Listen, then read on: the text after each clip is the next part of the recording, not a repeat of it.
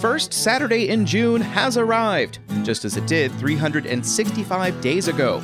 This particular day goes by the name June 4th, 2022, but it may also answer to day 155. This particular episode of Charlottesville Community Engagement may be referred to as number 391, a fact whose significance is suspect. If this show were a mystery, I, Sean Tubbs, would be the suspect for host. On today's show, a third Democrat is seeking the nomination for the new 55th House of Delegates seat. The General Assembly takes the next step towards adoption of a Virginia budget for the next 2 fiscal years. The Spring 22 COVID surge continues, and the University of Virginia's Land Use Committee reviews the $2.8 billion major capital plan, which includes a 1,000-space parking garage and 440 units of student housing at Darden.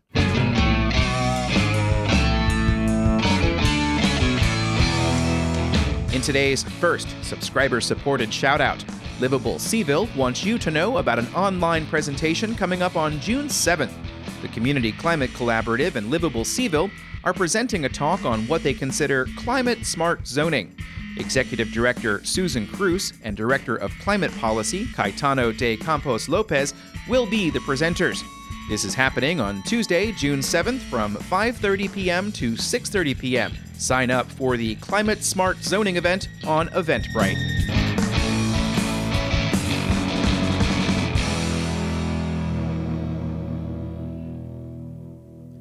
A third Democrat has filed paperwork with the Virginia Department of Elections to be a candidate in the new 55th House District in the next election cycle.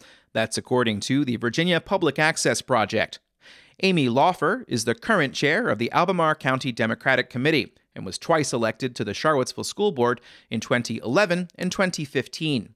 In 2017, Laufer was one of 2 Democrats on the ballot for Charlottesville City Council and placed a close third behind independent Nakia Walker and Democrat Heather Hill.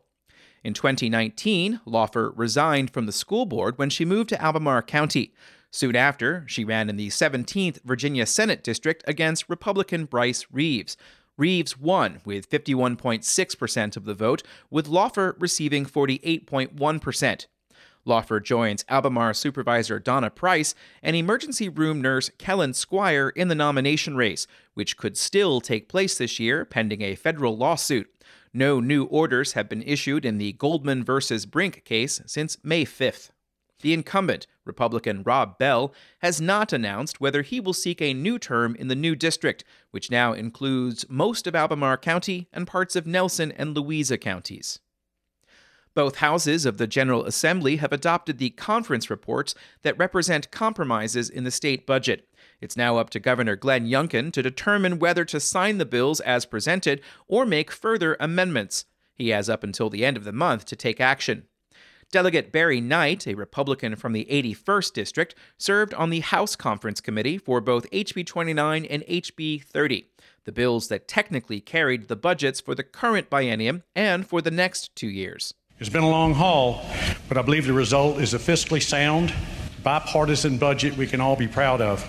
Knight said a record growth in state revenue has enabled the General Assembly to invest in core government services. At the same time, the extraordinary revenue situation has enabled us to protect for the future by using one-time revenues to address long-lingering one-time investment needs, prepay upcoming commitments, fund capital projects with cash and not bonds, and remove the accountant gimmicks we used to balance our budget during the Great Recession. Those investments include $400 million for public school system capital projects already constructed, with each locality getting at least $1 million, as well as another $450 million for new school construction. Knight said that also includes a $750 million payment into the Virginia retirement system, as well as an additional $250 million for that purpose if the state hits a certain revenue target. Additional funds will go into the Rainy Day Fund to have that balance hit what Knight said was a record-setting $3.4 billion. There's another $2.5 billion from surpluses that will go to previously committed projects. In addition, the conference report reflects $4 billion in tax relief for Virginia's families, including an increase in the standard deduction from $4,500 to $8,000 for individuals, double that for joint filers, the full elimination of the state's sales tax on food. There's also to be a $250 tax rebate check for individuals and $500 checks for households. HB 29 passed the House of Delegates on a 93-2 vote, and then the Senate on a 35-1 vote.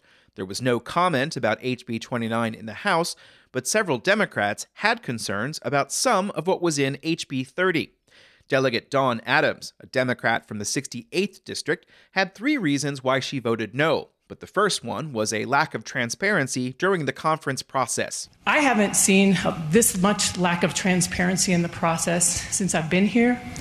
And there is a fair amount of policy being written through the budget that I think is really, really concerning and has not involved legislators, which is so important in making good laws. Delegate Danica Roem, a Democrat from the 13th District, said she was concerned that revenue cuts to transportation will take away dozens of millions that she said are required to maintain Virginia's crumbling system. Others were concerned about changes made to marijuana possession rules that were made in the budget. Others were concerned that there was not enough money being put toward affordable housing, with one delegate citing a 2020 study by the Joint Legislative Audit Review Committee, or JLARC. Here's Delegate Alfonso Lopez. We've got billions in surplus revenue. Now is the time for Virginia to be forward-thinking, to invest in housing. Housing trust fund dollars are the critical layers of debt and equity needed to develop quality, affordable housing.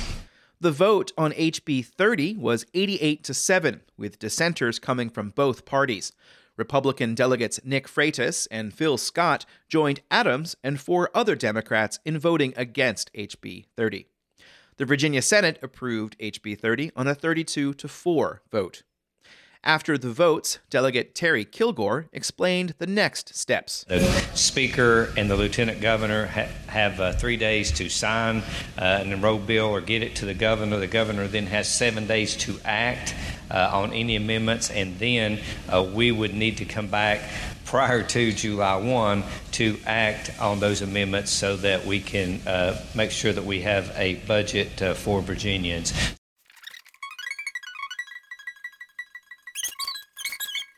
On Friday, the Virginia Department of Health reported 4,057 new cases as detected through PCR tests, the highest one-day total in Virginia in several weeks, but consistent with a growing trend.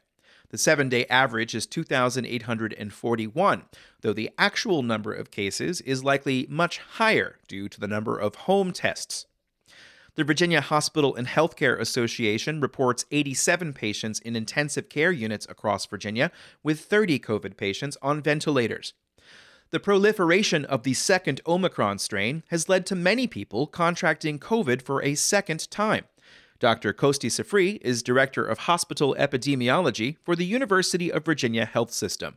We are seeing second infections occurring, particularly in people that had infections in December and January, and maybe in early February, and now we're 3 months out from that, and because of the strain differences and that time difference, we're seeing breakthrough infections. Dr. Sifri said at least some patients do have lingering symptoms associated with long COVID, such as fatigue and brain fog. This is still an active area of investigation. There is still much to be understood about long COVID, what its pathophysiology is, sort of what are the biologic mechanisms that lead to it.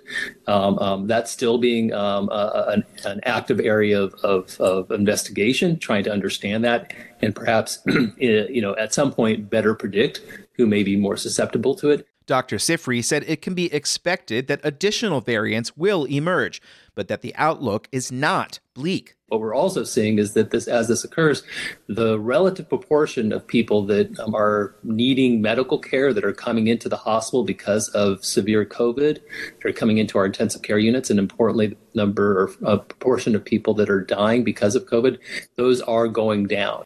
However, Dr. Sifry said the public should be mindful of the potential for a more deadly strain to emerge. On Thursday, the White House announced that authorization for vaccines for children under the age of 5 may come sometime this month. The Blue Ridge Health District said in their weekly newsletter sent out on Friday that they would be ready to distribute and administer the vaccines when the time comes.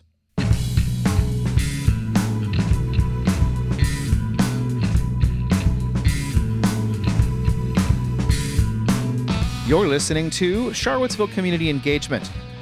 In today's second Patreon-fueled shoutout, this year, WTJU 91.1 FM turns 65, and to mark the occasion, there's a new micro-museum exhibition this summer. Radio Relics traces WTJU's storied history of broadcasting for our community.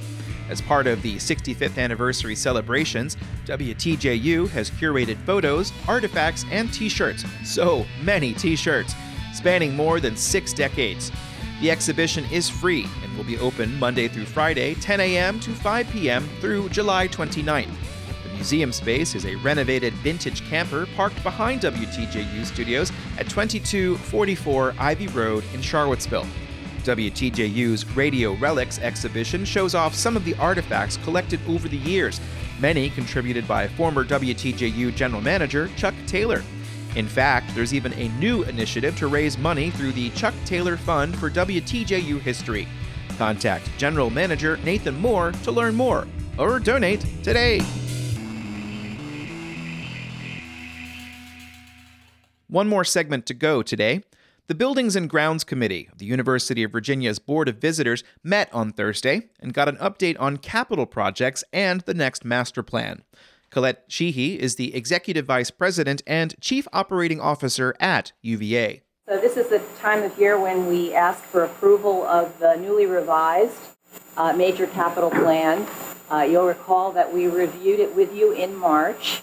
The last major capital plan, adopted last year, was for $3.1 billion worth of projects, and several of those have been completed since then, such as the University Hospital expansion, an orthopedic center on Ivy Road, and the Student Health and Wellness Center on Brandon Avenue.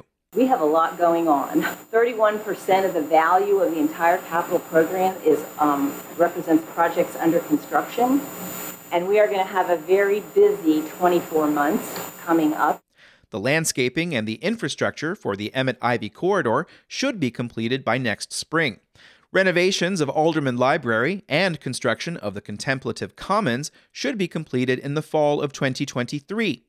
The School of Data Science will follow on the heels in December of 23, and then the following spring, late spring, early summer, the Brandon Avenue Undergraduate Residence Hall. Sheehy said the next plan will include several design studies as well as 8 new projects, 4 of which were not on the list in March. One of them would be for student housing at the Darden School of Business. They are proposing to build about 440 beds that would house 2/3 of their residential MBA students. It is something that the competitor schools, business schools, do. There is no cost estimate for that project yet, which would offer a range of options for students and their families. Sheehy said another new project is to construct a 1,000-space parking garage, but she did not elaborate on its location.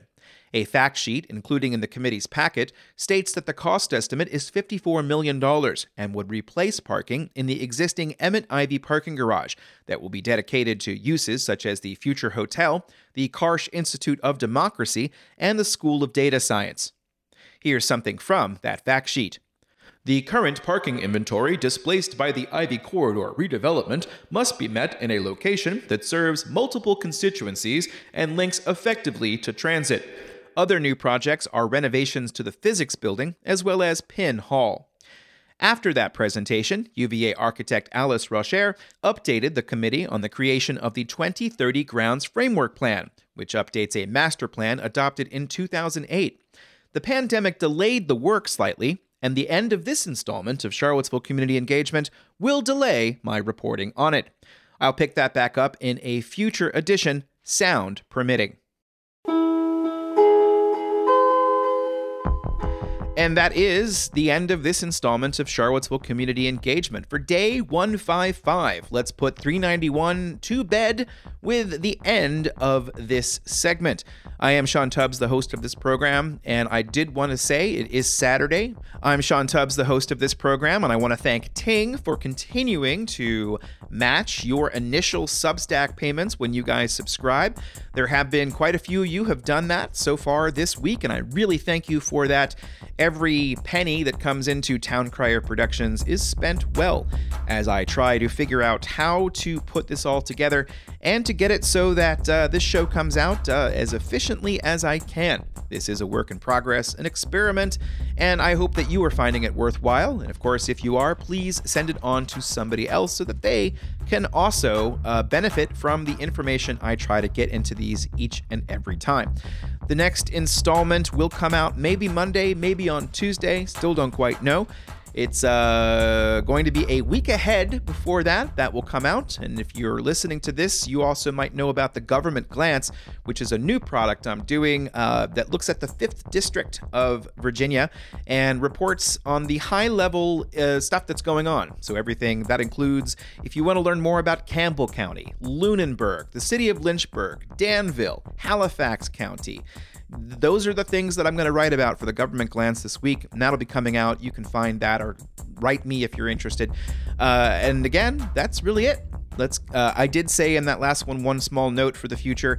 The sound on the Buildings and Grounds Committee was pretty poor, as you heard, and I needed to do some tweaks to figure out how to bring you the rest of that presentation. That's why I said sound permitting. And I am Sean Tubbs of Sound Mind and Sound Body, maybe? I don't know. But I do want to say thank you again, and have a great rest of the day and weekend. And I hope that all of the rest of the days of this year for you are beneficial and trouble-free. Thanks for listening, and goodbye.